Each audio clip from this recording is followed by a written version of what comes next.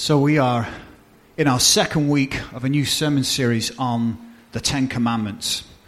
We began last week, the series with a sort of introduction to the Ten Commandments and how they are so foundational to much of our morals and ethics that we have. And we took a look at the first commandment, which was, "You shall have no other gods before me." And we took a look at how this is so foundational to the other 9 commandments. Really, it came down to the fact that if you're worshipping the wrong God, then it doesn't matter how sincere your worship is, you will always be misguided, and ultimately your worship will be worthless. So that first commandment really underpins the other 9. And so today we're looking at the second commandment, which we just read there. And, if the first commandment was about not worshipping the wrong God, well, we could say that the second commandment is about not worshipping in the wrong way. And as we look at this commandment this morning, we can break it down into 4 parts. 4 parts. And this would be, we find there's a rule, there's a reason, there's a warning, and there's a promise. Okay, so listen to those again. There's a rule, there's a reason, there's a warning, and there is a promise. So let's begin by looking at the rule that God lays out here. And he begins by saying, "You shall not make for yourself an image in the form of anything in heaven above, or on the earth beneath, or the waters below." And really, that's God's all-encompassing way of saying, basically, you're not to make an image of anything to try and represent him. And here he's specifically referring to creating idols that we might bow down to and worship. So what does it mean to create a false image or an idol?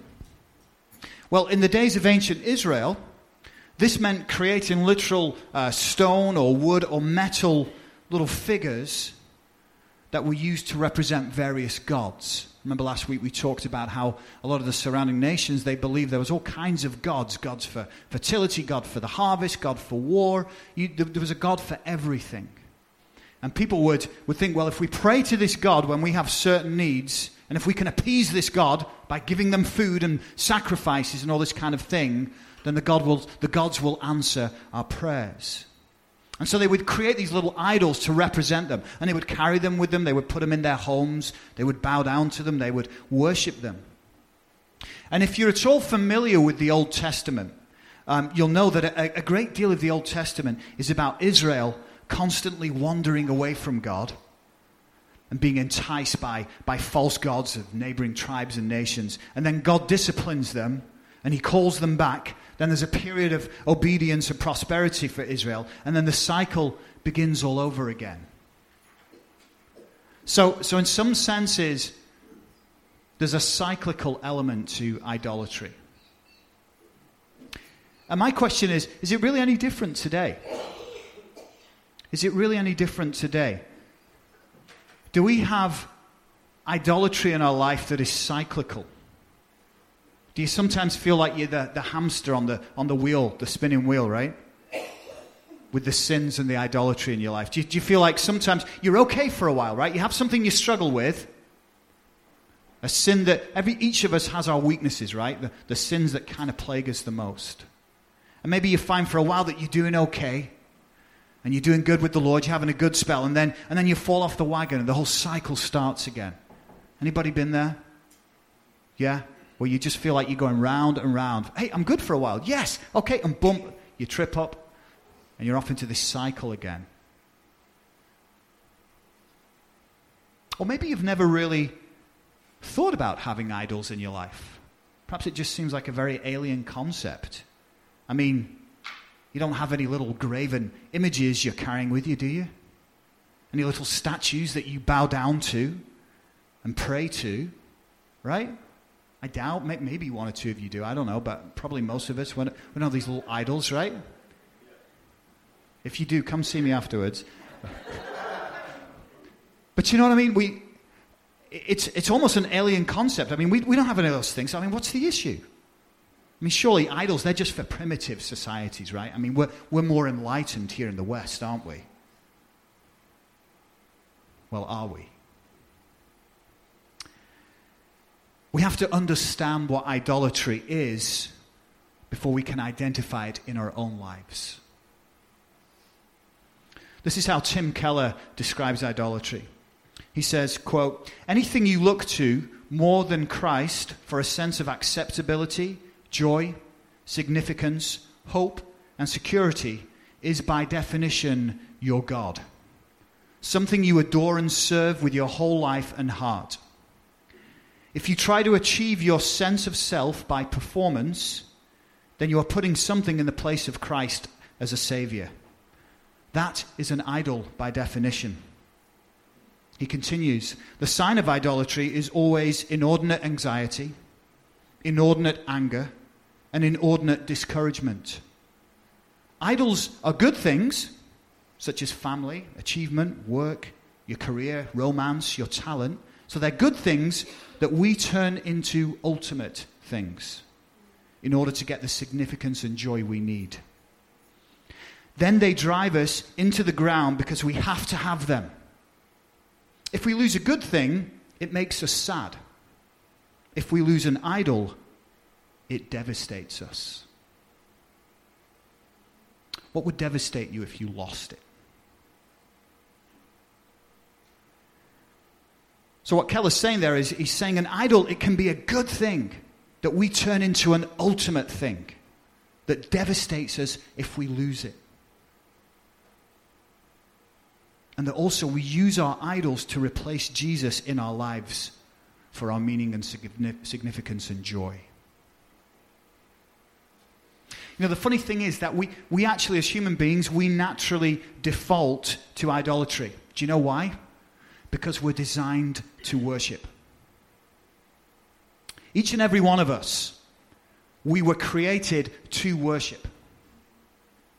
We really were. Even if you think you're the most unreligious person in the world, you are still worshiping something. And it's inherent to our humanity. And of course, we were created and designed to worship our Creator, to worship God. But we have this habit of replacing God with other things in our lives that we worship instead. John Calvin said that the human heart is a perpetual factory of idols. We're really good at producing idols. Each of our hearts has a nice idol factory in it, churning them out. You could say that idolatry is worship gone awry. That idolatry is misplaced worship. So what are some of the idols in our lives? Some may feel obvious, but many perhaps do not. Let's call a few out. Well, our work can be an idol. Do you place all your meaning and significance in your work? Is that more important than God? Do you spend inordinate hours every week, neglecting everything else because you've got to work? Here's one, family. Do you know your family can be an idol? Sarah and I are acutely aware of this with our two little girls who we adore, and we know they were a miraculous gift from God. But you know what? We have to be careful sometimes that they don't replace the place of Jesus in our life. We love them, and they're a good thing, right? They're a good thing. But they should not be the ultimate thing in our lives. That should be reserved for God. What about body image? Okay? Some of us can be obsessed with how we look physically. You see people who exercise and exercise and exercise. They're obsessed with how they look, taking selfies every 5 seconds. Has that become more important than God in our lives? Has that been placed above God because we're obsessed with our physical appearance? What about politics? Some people have elevated politics to a whole new level where everything is about politics. And here's a real sign that somebody has made politics an idol in their life. They are very unhappy, disconcerted people. Nothing's ever good enough. The government's never doing enough, or it's never doing too little. And there's a constant just aggravation because politics is their God.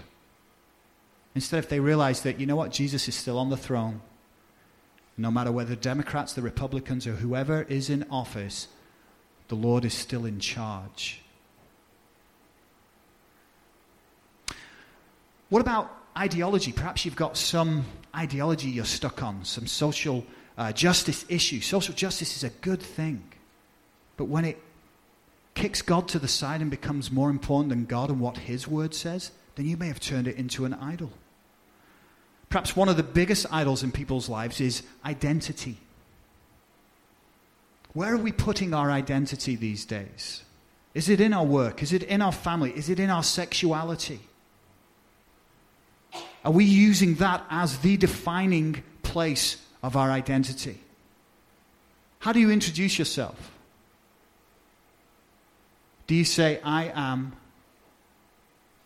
a child of the living God, a product of God's mercy and grace, saved by the Lord Jesus Christ? Is that how we introduce ourselves? Not many of us, right? But ultimately, that's where our true identity is. It's in Jesus. It's not in your work. It's not in your job. It's not in your family. It's not in your sexuality. It's not in your, you name it. Whatever you want to place there is an idol. Your identity is in Jesus. That's where it's found, and that's where you will truly be content. Perhaps your idol's entertainment, TV, video games, social media. How much time do you spend on those? You know, time is one of the most valuable commodities we have in life, isn't it? And if you want to see where your idols lie, there's two great places to start. One, look at your pocketbook, your bank account. What do you spend most of your money on? And then two, look at what do you spend most of your time doing. That will really quickly show where the priorities are in your life. Social media, the classic one. You know, and in a funny way, I was saying none of us carry little idols around with us. But actually we do, don't we? Yeah? It's just about the good size for an idol as well. We can tuck it in our pocket, pull it out whenever we need. We can go to it, hit the screen, look up whatever we want to worship, and stare at it for hours. This can be an idol, can't it? You want to know if this is an idol in your life? Well, tell me about the panic you feel if you lose your iPhone or your smartphone. Anybody felt that panic? Yeah? Where did I put it? What about the panic you feel if you go to the bathroom without your phone? Huh? Ever felt that panic? Now what are you supposed to do? Sit there with your own thoughts? What a ridiculous idea. You have to actually think for a moment on your own without the aid of a screen? But they do they sneak in there, don't they? Taking the priority in our lives. Maybe it's a talent, right? As a musician, I know all about making your talent your idol. Maybe you're really good at something and you become obsessed with it. And that's all it's about. Sports is another classic one, right? We just had the Super Bowl recently, right?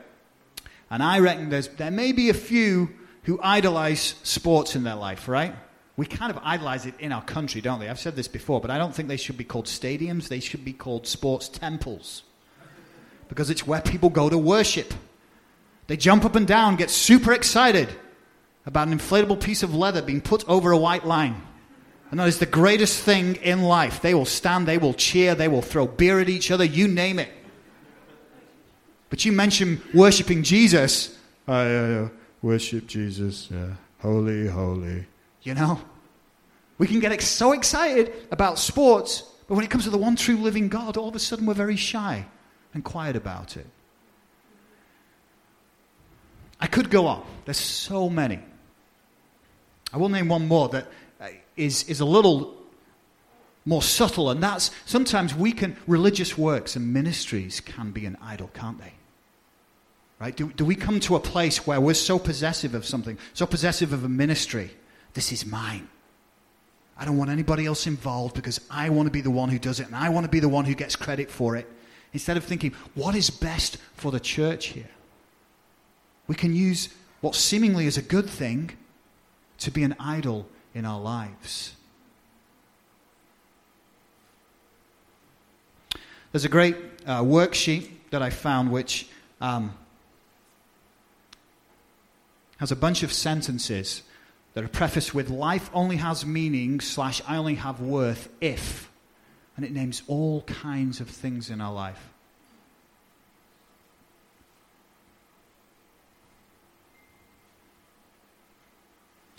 So, while there are many idols in our everyday lives, there's actually another way that we can create a false image and worship that image. And that's in the way that we imagine God. This is a big one, folks, because it's very subtle because we don't realize it. But the way we imagine God can be a way of creating a false God that we worship. Now, imaginations, they can be wonderful things, and they are, aren't they? It's our imaginations that have given us some of the best stories, some of the best literature, works of art, and music and movies that we've ever had. It's our imagination that has given us so many gifts. Much of our technology and scientific discovery began with the human imagination, asking the question, what if? But our imaginations can also be deceptive, can't they? They can be misleading. They can be erroneous. We can all imagine things that aren't true. Just watch any of the talking heads on the news outlets. Right? That's what they do all day. They speculate. They imagine. They've really become places that just spout opinion rather than news and facts, a lot of them, aren't they? And that's because they're letting imaginations run riot. And guess what? We love to imagine God, don't we? And in one sense, that's not a bad thing. I think God wants us to think about him. He wants to be personal to us. But the danger in imagining God, rather than basing our knowledge on what Scripture says about God, is that we create a God to our own liking and suitability. We create a God who never offends or challenges us or shows us how we need to change. We like a God that just affirms everything we do. A God that doesn't cause us any discomfort in life or perhaps to look at our lives. Folks, that's no God at all. Again, Tim Keller says, if your God never disagrees with you, you might just be worshipping an idealized version of yourself. Think about that. Do we create a God who really is just like the best person we could be? I think that's how I'd like my God to be. He's like me, but just a bit better. He never gets angry. He never says a bad word. He's kind and generous. That's my God.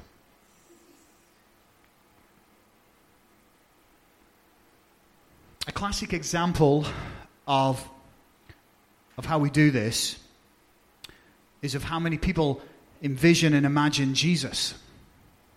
Right? If I asked you all individually, I bet you would all have your own personal idea of what Jesus is like, right? And it would probably be based off a mix of things. It would be based off some stuff you've read in the Bible. And then a lot of it would probably be based on your own subjective ideas of what Jesus is like.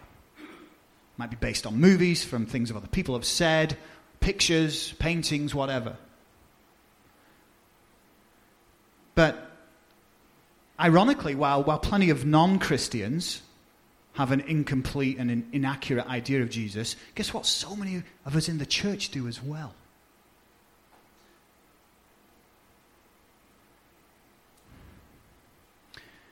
In Colossians, the book of Colossians, we're told that Jesus is the image of the invisible God.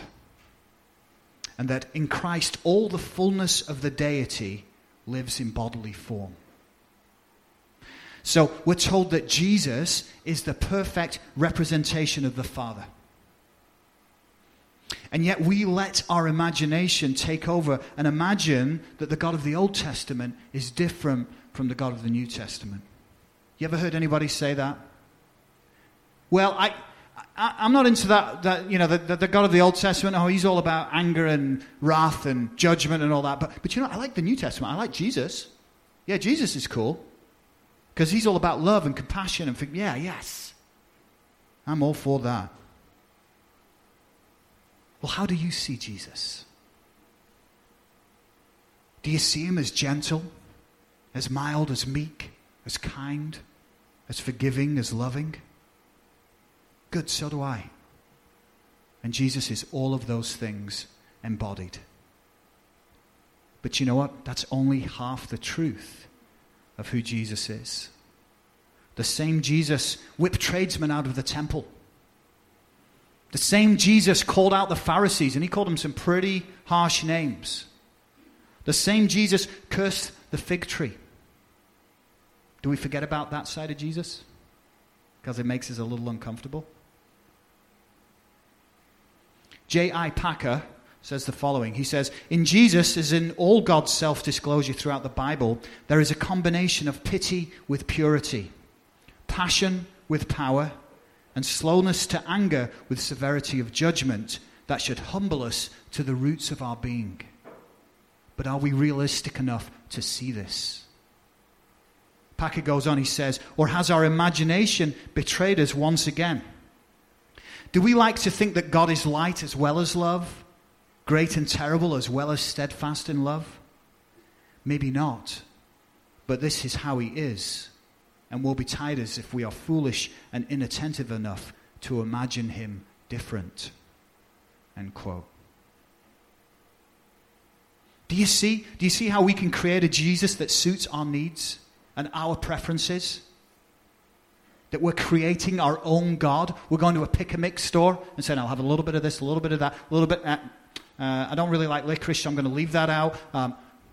Yeah. I do like licorice, by the way.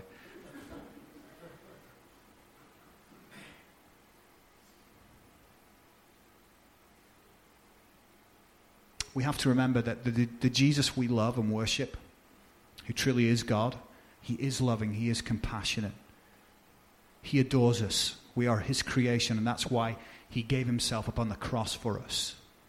We can't even begin to fathom the love he has for us. But we also need to remember that this Jesus is the one and same God who rained down fire on Sodom and Gomorrah. They're not two different gods. It's the same God who hates sin, who will do anything to get sin out of our lives. It's the same Jesus, the same God, and to imagine him otherwise is to create a false god, an idol in your life. Don't make a false god out of Jesus. So those are the rules that God's talking about. Don't worship false idols. Don't create a false image of me. I don't believe this means we can't ever have paintings of Jesus or represent anything like that. No, he's talking about what's behind it. Are you using those images to worship? Are you kneeling in front of a picture and worshiping this image of Jesus rather than who Jesus is? That's when it gets problematic. I don't think it means we can't draw a picture of Jesus. So now we go on to the reason. Remember I said there was 4 things: rule, reason, warning, and promise. So what's the reason God says this? Well, he says, because I am a jealous God. Hang on a minute, he's a jealous God? Well, that doesn't quite fit in with my idea of what God should be like either. How about you? Really? He's jealous? Isn't jealousy a bad thing? Well, we generally think that jealousy is a bad thing.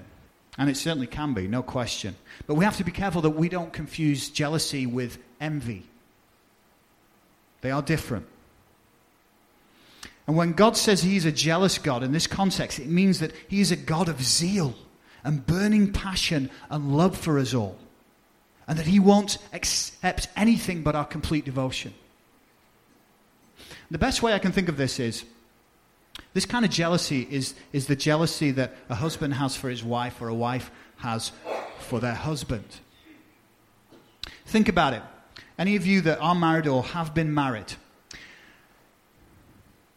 if you turn to your spouse or your spouse turned to you and said, honey, I love you. You are so important in my life. But I am seeing a few other people.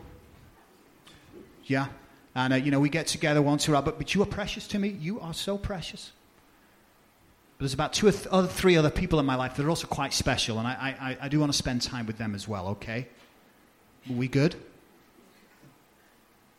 You would be jealous, wouldn't you? The thought of your spouse being with somebody else, of sharing the things that only you are supposed to share together, would create jealousy in you. And that would be a good jealousy. It's a healthy, protective jealousy. It says you care. It's not a possessive jealousy, but it is a jealousy that says you are mine and should be only mine alone. And that's the kind of jealousy God has for you. He loves you so much that he's saying, I don't want you worshiping all this tripe. All these false gods who can't bring you anything. They can't bring you happiness and peace and joy. Only I can do that. And I demand your love. That's why he's a jealous God. So we move on to the warning. And it's because of God's great love and his jealous love for us that there comes a warning. He says, for I, the Lord your God, am a jealous God, punishing the children for the sin of the parents to the third and fourth generation of those who hate me. Now, it's easy to misunderstand this verse. And I remember when I first read it, I was like, well, that seems a little bit harsh. Right? Because we start to think, it seems a bit unfair to punish the children for the sins of the parents. Now, can there be generational curses? Yes, I believe there can. But there's one very important thing to know.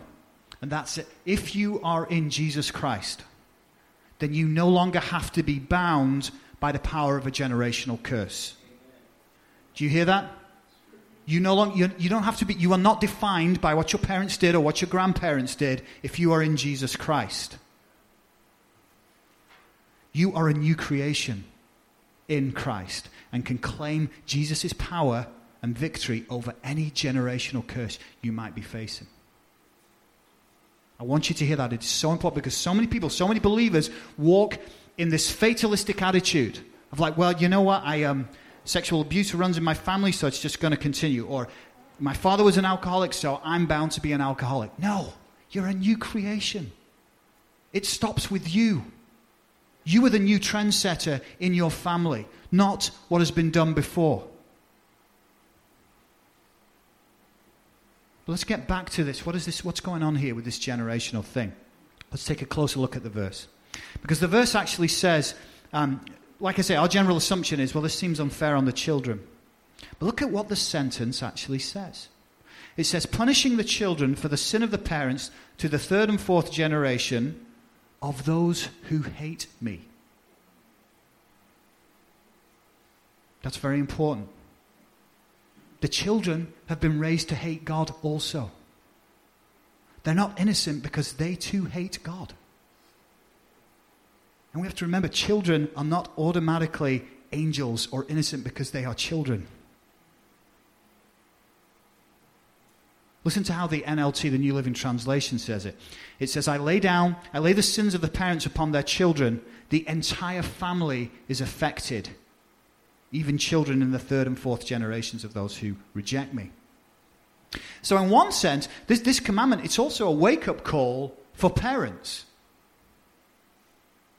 You see, because if you are a parent, how you worship and love God or don't will have a profound effect on your child's life.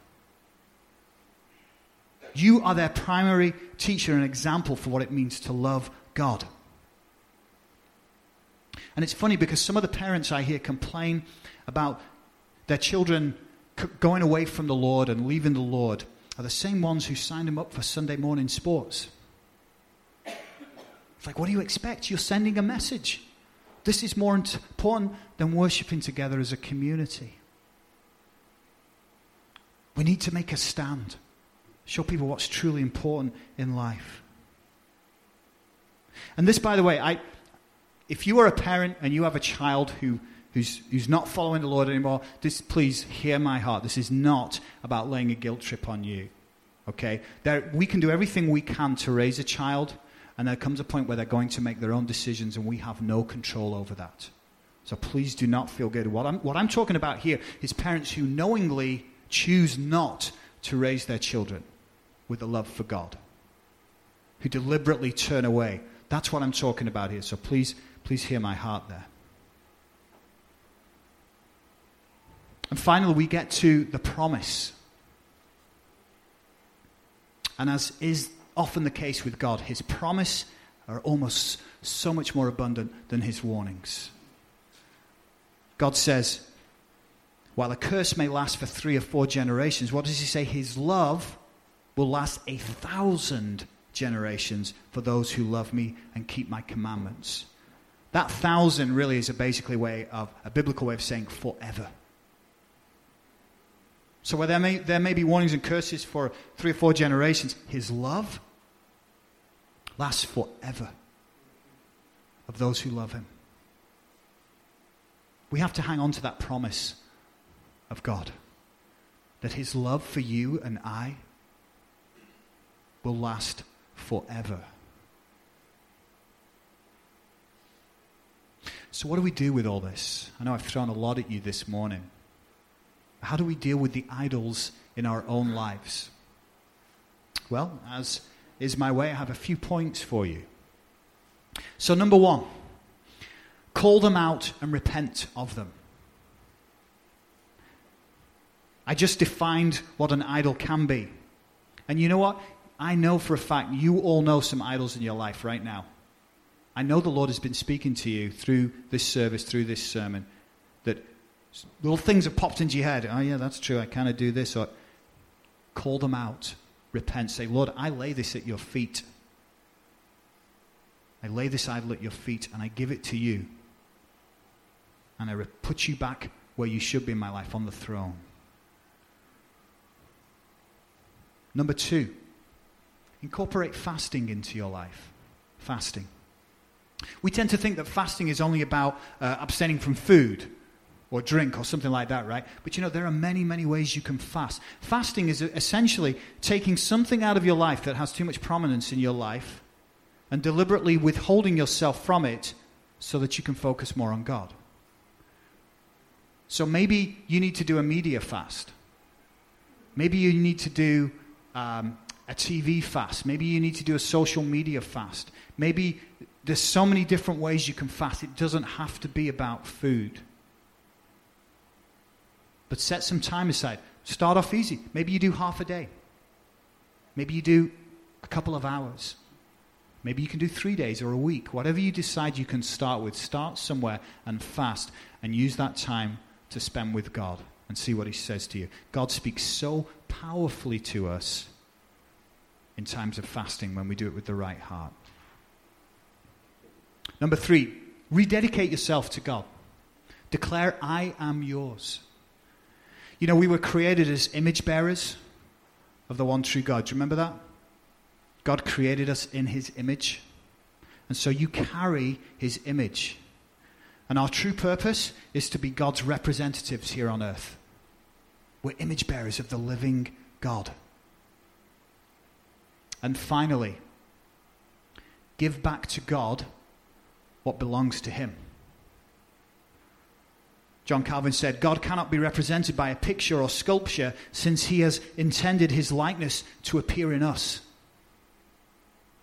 Remember when the Pharisees approached Jesus and they had a coin, a Roman coin? And they said, is it lawful to pay taxes to Caesar? And Jesus' answer was just pure genius. He said, let me look at the coin. He looked at the coin and he said, whose image is that on the coin? And they said, it's Caesar's. And what did he say? Give to Caesar's what belongs to Caesar's. And give to the Lord what belongs to the Lord. Your image, you carry the image of the Lord. Give yourself back to him. And he will use you powerfully.